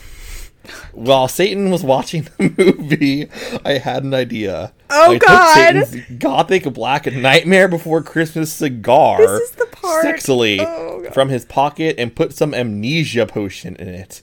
I put it back in his black Emil the Strange bag. Satan turned around and started to smoke it. Black clouds with red pentagrams in them started to fly around everywhere. Which is a cool effect, I'll admit. Oh my gosh. OMG, Satan said, jumping up. I gasped, because I was afraid he noticed. And Abby, guess what? I knew that the amnesia had worked. Amnesia potion has not been invented yet, so it will not work, he said. Too bad, because I wanted to use some on you. Cool. I raised my eyes suggestively. And then he took off my clothes sexily, and we started to make out. I took off his shit. He had six-pack jester like Gerard Way. We Frenched. Excuse me, but you are going to have to leave, shooted the lady behind us because she was a prep. Fuck you, I said. Suddenly, I attacked her, sucking all the blood. No, she screamed. All the preps in the theater screamed, but everyone else crapped because Satan and I looked so cute together. Godly. Satan and I... This is getting out of hand. Satan and I started to walk outside. I love how her reaction to the amnesia serum not working was just like, okay, cool, let's make out now. I've lost my place. And it doesn't work because it hasn't been invented yet. Sure. Too bad. He was going to use some on her. That's So, my God, how did you do that? Voldemort asked in a turn-on voice. Do what? I'm a vampire, I said as we went into the car. Seriously? He gasped. Yeah, seriously, I said, drinking some beer. Satan started to drive the car. I smelled happily. It's too bad we didn't get to see the rest of the movie, don't you think? Yeah, I said as we kissed passively. Satan parked in a black driveway next to the place where Draco and I had watched GC for the first time. We went inside where Marilyn Manson was playing and started to mosh, LOL. I don't know these song lyrics. Anti-people, now you've gone too far. Jesus Christ, superstar, screamed Marilyn on the stage. We did the devil fingers. I started to dance really close to Satan. He was so schmexy. He looked at me all emo with his gothic red eyes and looked exactly like Mikey Way. I almost had an orgasm. Suddenly, Marilyn Manson stopped singing. I would like to peasant X black X tier X, he said. I ran on stage. What? Well, remember, they're doing a performance. Oh, now. right. I forgot. I ran on stage. Lucian, Samaro, Snap, and Hades were there. They started to play their instruments. I got on Stog. Well, if you wanted honesty, that's all you had to say, I sang. I don't own the lyrics to that song. My voice sounded like a pentagram between Amy Lee and a girl version of Gerard Way. Boy. Everyone clapped. Satan got an erection. I'm not okay, I sang finally. Suddenly, Lucian started playing the song Wrong by Mistak. OMFG, yelled James. What the fuck? Whoops, I'm sorry, said Lucian. You fucking asshole, James shouted angrily. You guys are such preps, Snap said. Come on, it was a mistake. Oh my God, can you imagine seeing this show? Yeah, it's not his fault, said Sirius. No, he ruined the fucking song, yelled Samaro. Shut up, Austin said. You guys stop, I shouted angrily, but it was too late. They all began to fight. Suddenly, Samaro took out his knife. OMFG, no, shouted Lucian, but it was too late. James tried to shoot off his arm. This is all happening in front of a live audience. Yeah, this is going on. People cheering and mosh pitting, by the way. So. Oh. And then, wait, he pulled off his knife. He tried to shoot off his arm. And then I jumped sexily in front of the bullets. Oh, wow. No, yelled everyone, but it was too late. Suddenly, everything went black. Bum, bum, bum. Wow. That's a great way to end a concert, I think. Someone messes up one little chord on a guitar and you start fighting and shooting each other. That's great. That's exactly. Yep. Reminds me of my first Green Day concert. All right. Chapter 39. I am a trolling genius. Okay, Lols. wait, I'm sorry. I have to stop you. Austin, was this for real, like, copied exactly as it was from her original fiction? I guess so. I don't know. Okay. Is there something we should know? Well, this whole entire next part. The author's note and everything. Yeah, this is chapter 39. Okay. Okay, you guys got mine. You had my interest, but now you have my curiosity. Well, read the title of chapter 39. I am a trolling genius, lols. That's all I have. Is there another part No, to it? I think That's it? Okay. Yeah. All right, let's see what we're in for here. Disclaimer. I do not own the HP series. I am not the real XXX Bloody Wrist 666 XXX. Is that anything we should know about, or is that okay? It's going to be fun. Yeah. Okay. AN. I am an extremely immature, pathetic idiot girl I know. Out of boredom, I cracked this girl's passy for fun, like pacifier, and it took less than 8 minutes to do it, too. and will probably get a shitload of trouble, which will probably deserve because I'm being a troll right now. Meh. I think she means password. Passy? Passy's password. And I present to you my crappy part in this story. And take note, I haven't even finished reading this fic yet, but instead skip over to skim chapter 38. Flame, laugh, do whatever you want. I, the American retail-wearing British vampire, Sue, coughed up blood. Satan kneeled down beside me. No, don't die. I gave him a rueful smile. I'm sorry, it's something I had to do to fulfill my duty as the noble Gothic Mary Sue. Satan sobbed. I love you, Ebony. I love you too. I'll see you in hell. I mumbled, already finding my surroundings fading to black. Bloody Mary Smith suddenly popped in the room for no apparent reason. She frowned when she realized the room was oddly quiet. But at the sight of Ebony's lifeless body, she screamed. Her face became pale with horror. She screamed for the healers, Dumbledore, McGoogle, and every single Gothic person she could think of. Suddenly, a glow started to surround the body of Ebony. Everyone stared in shock. Her body started to lift ever so slowly, and then, to everyone's shock, it started to incinerate. When everyone realized what was happening, they rushed over to try to rescue the body, but it was too late. The Sue became nothing more than a pile of ashes. A loud resounding of everyone bellowing, "No!" filled the room. A flash of light from the ashes then started to bounce around the room. Everyone cowered in fear and were temporarily blind. When it was all over, things changed. All the silly goth clothes dropped from everyone's bodies. Author's note, I will refuse to explain how the hell that happened. And in their place, clothes the characters would normally wear in canon appeared on their bodies. Okay, alright. When everyone got over the shock of becoming free of the Gothic power, everyone cheered. Oh, everyone started singing Ding Dong, the Sue is dead. Well, that is until the HP characters realized the true implications of becoming more canon-like again. All the characters who were supposed to be dead fell to the floor, their bodies cold and lifeless. Harry and Voldemort started dueling. On the left side of the two, the battle of the light side and the dark side were reaching a climax. And because the sudden replacement author also likes to screw around with canon, Draco and Hermione fled the scene that got married. Oh, I like that alternative. That's pretty interesting.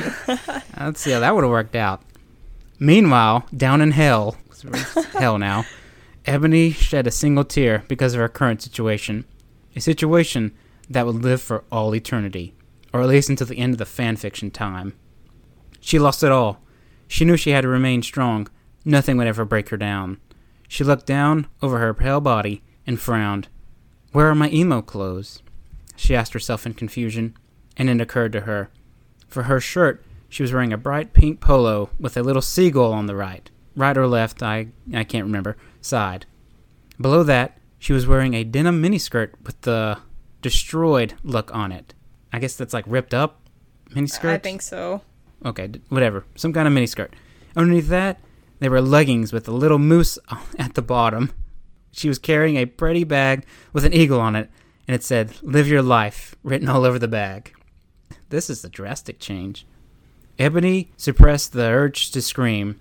Here she was decked out in clothes prepped to the extreme, wearing stuff from Abercrombie and Fitch, American Eagle, and Hollister. Panicked, Ebony hastily tried to take off the Hollister polo, but underneath it, there was another Hollister polo underneath. Ebony frowned and looked under her shirt. All she saw was a bra underneath. Dare I point out it's from the Aerie line available at American Eagle. Oh my god. Ebony tried to remove the shirt again, but to her frustration, there was yet again another polo to replace it. This is unlogical and does not make any sense. Ebony bellowed out to the air. She failed to see the irony of her statement, how hypocritical her words were, seeing as she was practically calling the kettle black here. Ebony slit her wrist and mumbled to herself, "Oh my god." /N crapfic. Author's You note. can stop there if you want. Okay. Oh my god. Okay, that is a very interesting take. Yeah. Yeah, I think that Austin knows better than I do, but somebody claimed to hack into her account, type that up as an ending for the story, and then later I think Tara comes back and said, "Oh, my account was hacked," and then continues on her story. Oh, okay. That makes sense now. Okay, so the beginning was like, hey, I broke into her thing. This is how the story ends. She comes back and says, no, that's crap. Right. Okay. Something like that. Right, Austin? Yep. Interesting. Okay. Yeah. Cool deal. Well, that concludes my Immortal. That's it, right? No more? For now. For now. There's still, what? A few more chapters? 4 more chapters? 4 or 5. Which I'm pretty sure we can wrap up soon. And then we'll have to decide on what crazy after episode thing we're going to do moving forward. The post show? Maybe a break. What, Jacob? The post show? Oh, yeah. Only $5. Post show discussion. Talking Dead. Ooh. Oh, my gosh. Yeah, that was a thing. Well, this is a long one. You guys. If you're still listening, thank you. Yes. Thank you for listening. I guess that wraps us all up here. Bye, everyone. See you next week.